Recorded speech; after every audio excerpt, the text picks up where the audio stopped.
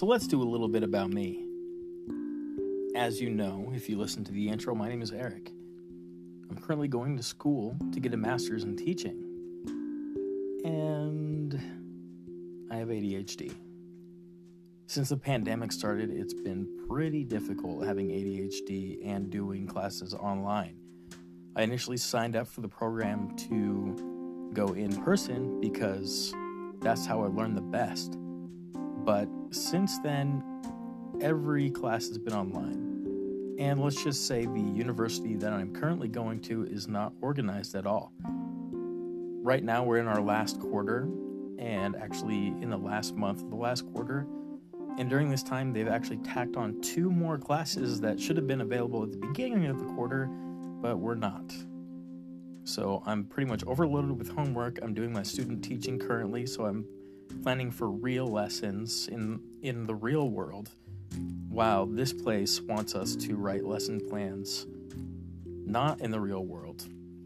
And it's been really difficult to balance. I feel very stressed out all the time.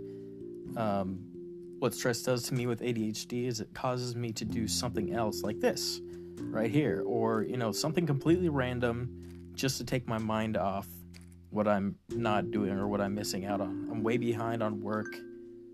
It's really stressful. So yeah, if you have any questions about what this is like, this will be a great podcast so you can see inside of my mind. Because if I were to visualize it as being something, maybe like a landscape, it'd be like looking off a rocky cliff with nothing but clouds and thick fog cover below. And I'm walking into that abyss. It's like that. And then once you get in, it's like a tornado with debris flying everywhere. And you're just trying to hold on to one thing, but other things keep slapping you in the face. So it is a very difficult spot to be.